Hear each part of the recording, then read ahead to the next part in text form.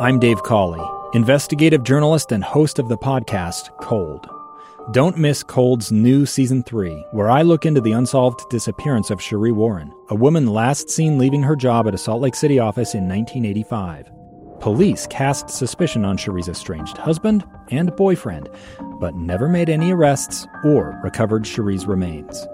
Find Cold Season 3, The Search for Cherie, anywhere you get your podcasts.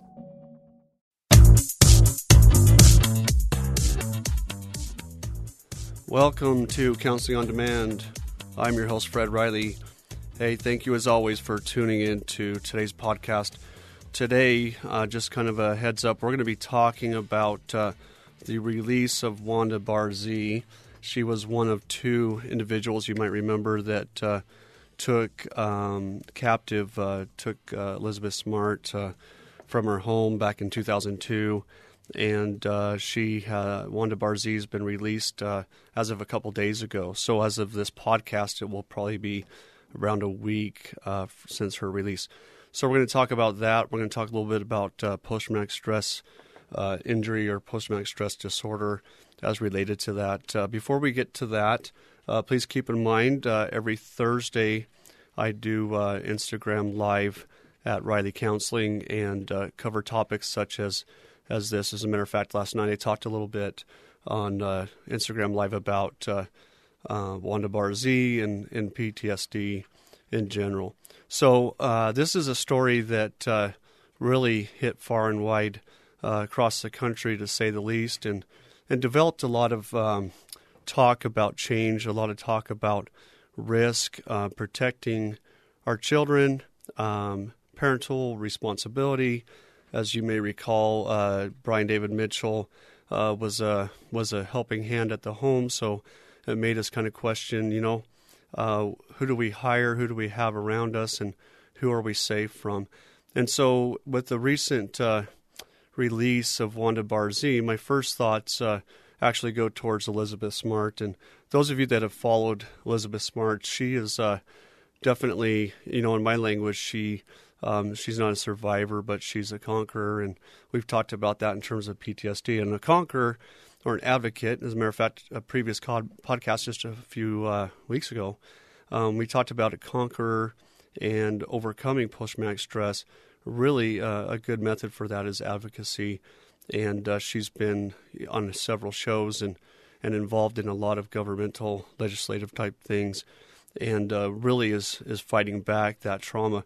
And those of you that have read books and so forth, obviously you're aware that indeed she was, not only was she traumatized, but to the point where several months went by. I'm wondering whether she actually had at one point an identity, kind of a separation of identity, not diagnosing her by any means, but just that length of exposure.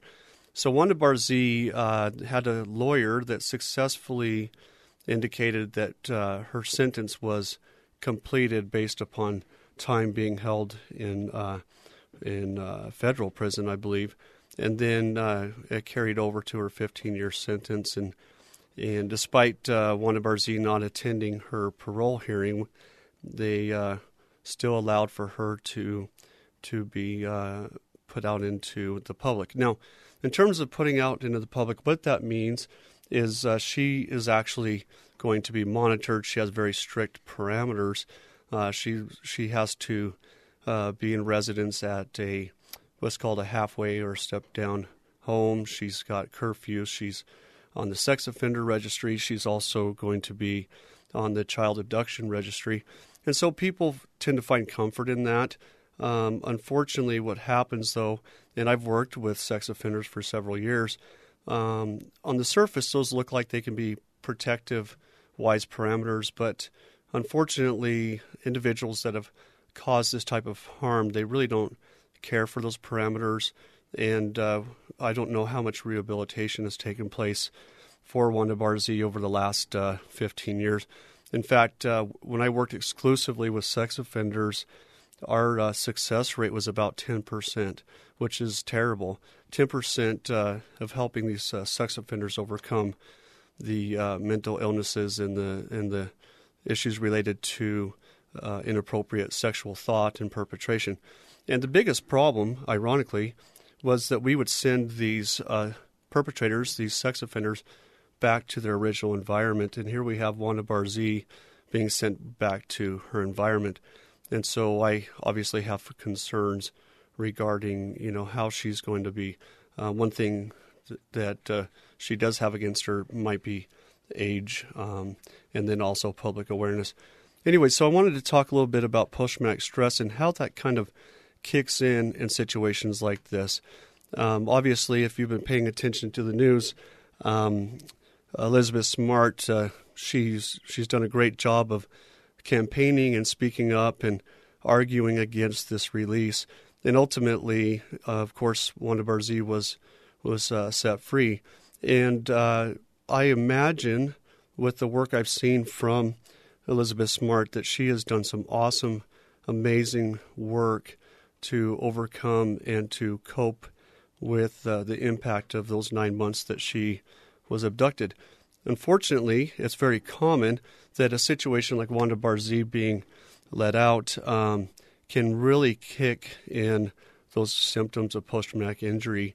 Again, usually not to the same extent, but I have several folks that I work with where they are even triggered by Wanda Barzee being released, because their mind says, if that perpetrator could be released, when is my perpetrator going to be released? Or when is my perpetrator going to come from Mexico or Atlanta or wherever they are and come back into my life? And so the brain is naturally going to bring up some of those old mechanisms, the high alertness that we've talked about before, the maybe even re-experience things as if the 15 years hasn't passed. And so as you listen to the news, as you are mindful that Wanda Barzee has been released, we want to keep in mind that there's people around us that are going to be impacted as well. And it may not make sense, but the reality is these are events that really awaken those parts of us that have been hurt. And it's okay for you to have some of that experience yourself, because your brain, like we've talked about in the past, is using an autonomic system that is built to protect you. And so anything that resembles, in terms of the five senses, that risk, it's going to kick things in gear. A few years ago, my family, we were evacuated from our home because of a fire that was a huge threat to our neighborhood. And that was a few years ago, but I tell you what, this last couple weeks, there's been fires from local canyons in California and so forth. And that smell took me right back to that same level of alert. I knew that we were safe. I knew that we were okay. But even in this distant place, the smell of smoke kind of reignited some of those post-traumatic stress, anxiety-based symptoms. So we're going to step out for just a minute. When we come back, we're going to talk a little bit more about the impact of the Wanda Barzee release, and we'll go to that point.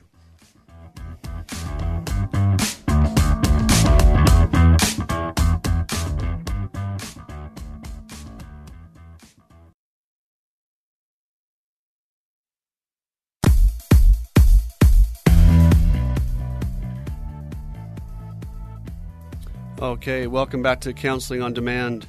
I am again your host, Fred Riley. So just a few minutes ago, we were discussing this release of Wanda Barzee, and just a little bit about how that might impact you, even though you were not directly involved in the situation, but vicariously, many of us have heard about that story and heard details about some of that time that during which she was abducted. And there's been a lot of publicity covering that. And, one of the things that I think about when I think of Elizabeth Smart is there's definitely some resilience there. This was, at the time, a very young girl that kind of became a little bit of the poster child for change. And so there's a lot of camera exposure, a lot of interviews. Her dad was involved a lot in making some change. And so that in and of itself can be kind of traumatizing as well. So what I wanted to talk about before we wrap up is this, what are we looking for? What might be going on for yourself or individuals upon the release of someone like Wanda Barzee, or even the talk about potential release. And like I said, I work with several individuals when they catch wind that their perpetrator, whether it's sexual or physical assault, when they catch wind of that, there's a lot of symptoms that kick back in. And the thing that I want to be really clear about is those symptoms kicking back in. Remember, those are evidence. They're not a sign of failed therapy. They're not a sign of weakness. I work with so many people that have done so much to overcome flashbacks, overcome nightmares, overcome sensitivity to certain triggers. And they feel oftentimes that therapy wasn't successful or they didn't work hard enough because down the road some of these symptoms kick back in. And the reality is that they do great work, and every once in a while, hopefully not often at all, something will come in to kind of reactivate that. But usually that's something that we can address fairly quickly just because of the work that's been done previously. So some things to watch for yourself, some things to be mindful of with when you think about people that have been involved in abduction and trauma, is there's going to be oftentimes a return to thoughts and feelings that the situation is just right behind them, that they never left that situation. If you listen to my Instagram live, you'll find that I referred to in visit with the princesses at Disneyland, and that was incredibly traumatizing for me. And one of the things I mentioned is that 3 years later when I went back, it felt like I never left Disneyland. And I tell you what, Disneyland can be a scary place when you go through It's a Small World or when you're standing in line for Disney princesses. So anyways, so these things come back up. We might have a return of thoughts and feelings that bridge that gap in time. And we often feel like we should be able to see the distance between time. But remember, with post-traumatic stress, with the amygdala, hippocampus, other parts of the brain, it's designed to have that alert system come back up. As a matter of fact, the five senses are going to be more alert so that we can be ready to move, to get away, so we don't have that same experience again. So some people might look at you as paranoid. Paranoid is a word that I'm very, very cautious of. Paranoid requires a lot of evaluation before you can say someone's actually paranoid. But the idea is, I know there's a few of my clients that are going to be locking themselves in their home. They're going to stay in one area of the home. They're going to want their dog with them. They're going to shake. They're going to get concerned if a phone rings or somebody knocks at the door, if the shades are open, those types of things. And that's not paranoid. That's your brain, again, doing what it's supposed to be doing. It's saying, I need to be on alert. Paranoid is more hallucination-based and delusional-based, but the response is normal. We want to work through it, but it's not paranoid. So that heightened sense of awareness certainly isn't paranoid. Other things we want to watch for is kind of the reemergence of some depression symptoms as we revisit what happened to us or what happened to upon the release of Wanda Barzee, maybe those that have been impacted. As we revisit that, depression can kind of kick in. It's a time in our life that we wish could go away, and oftentimes it does. But it's a time in our life where we're reminded of some worries and concerns that we've had before, and we might get a little discouraged, wondering if we can get away from those memories. So there can be some depression. There can be some sleep disturbance. As a matter of fact, fear, which is a big thought process that we have and related to anxiety, related to post-traumatic stress, fear is this part of our mind that really wakes up at night.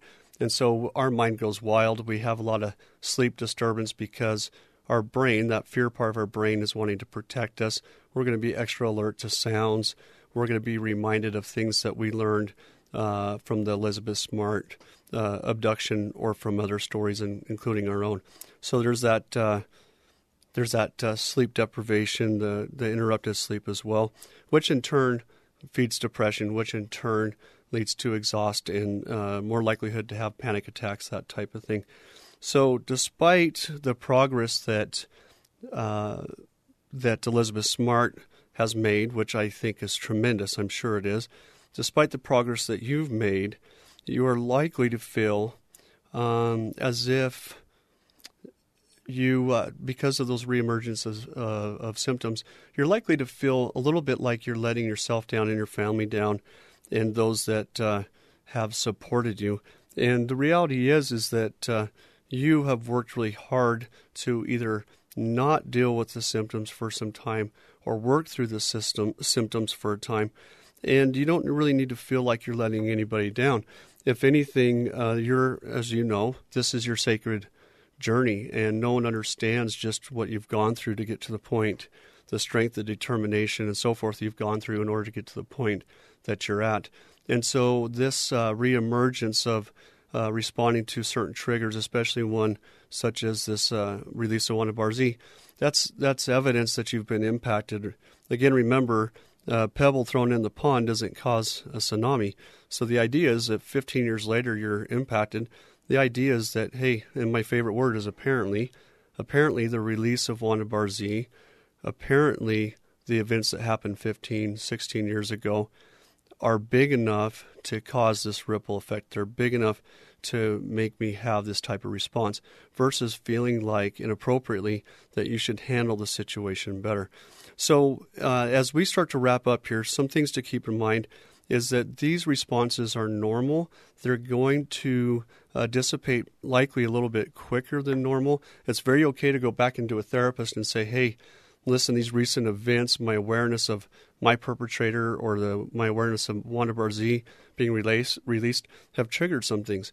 And you go in and revisit that. I think you'll be surprised at how well you work through those things, especially if you've been in counseling before. Be mindful of other people. They're not paranoid. They're not overwhelmed. They're not over-identifying with Elizabeth Smart. They're actually having real responses. Their compassionate, their empathy puts them in a place to kind of walk beside her in their mind and imagine what it's like to be her.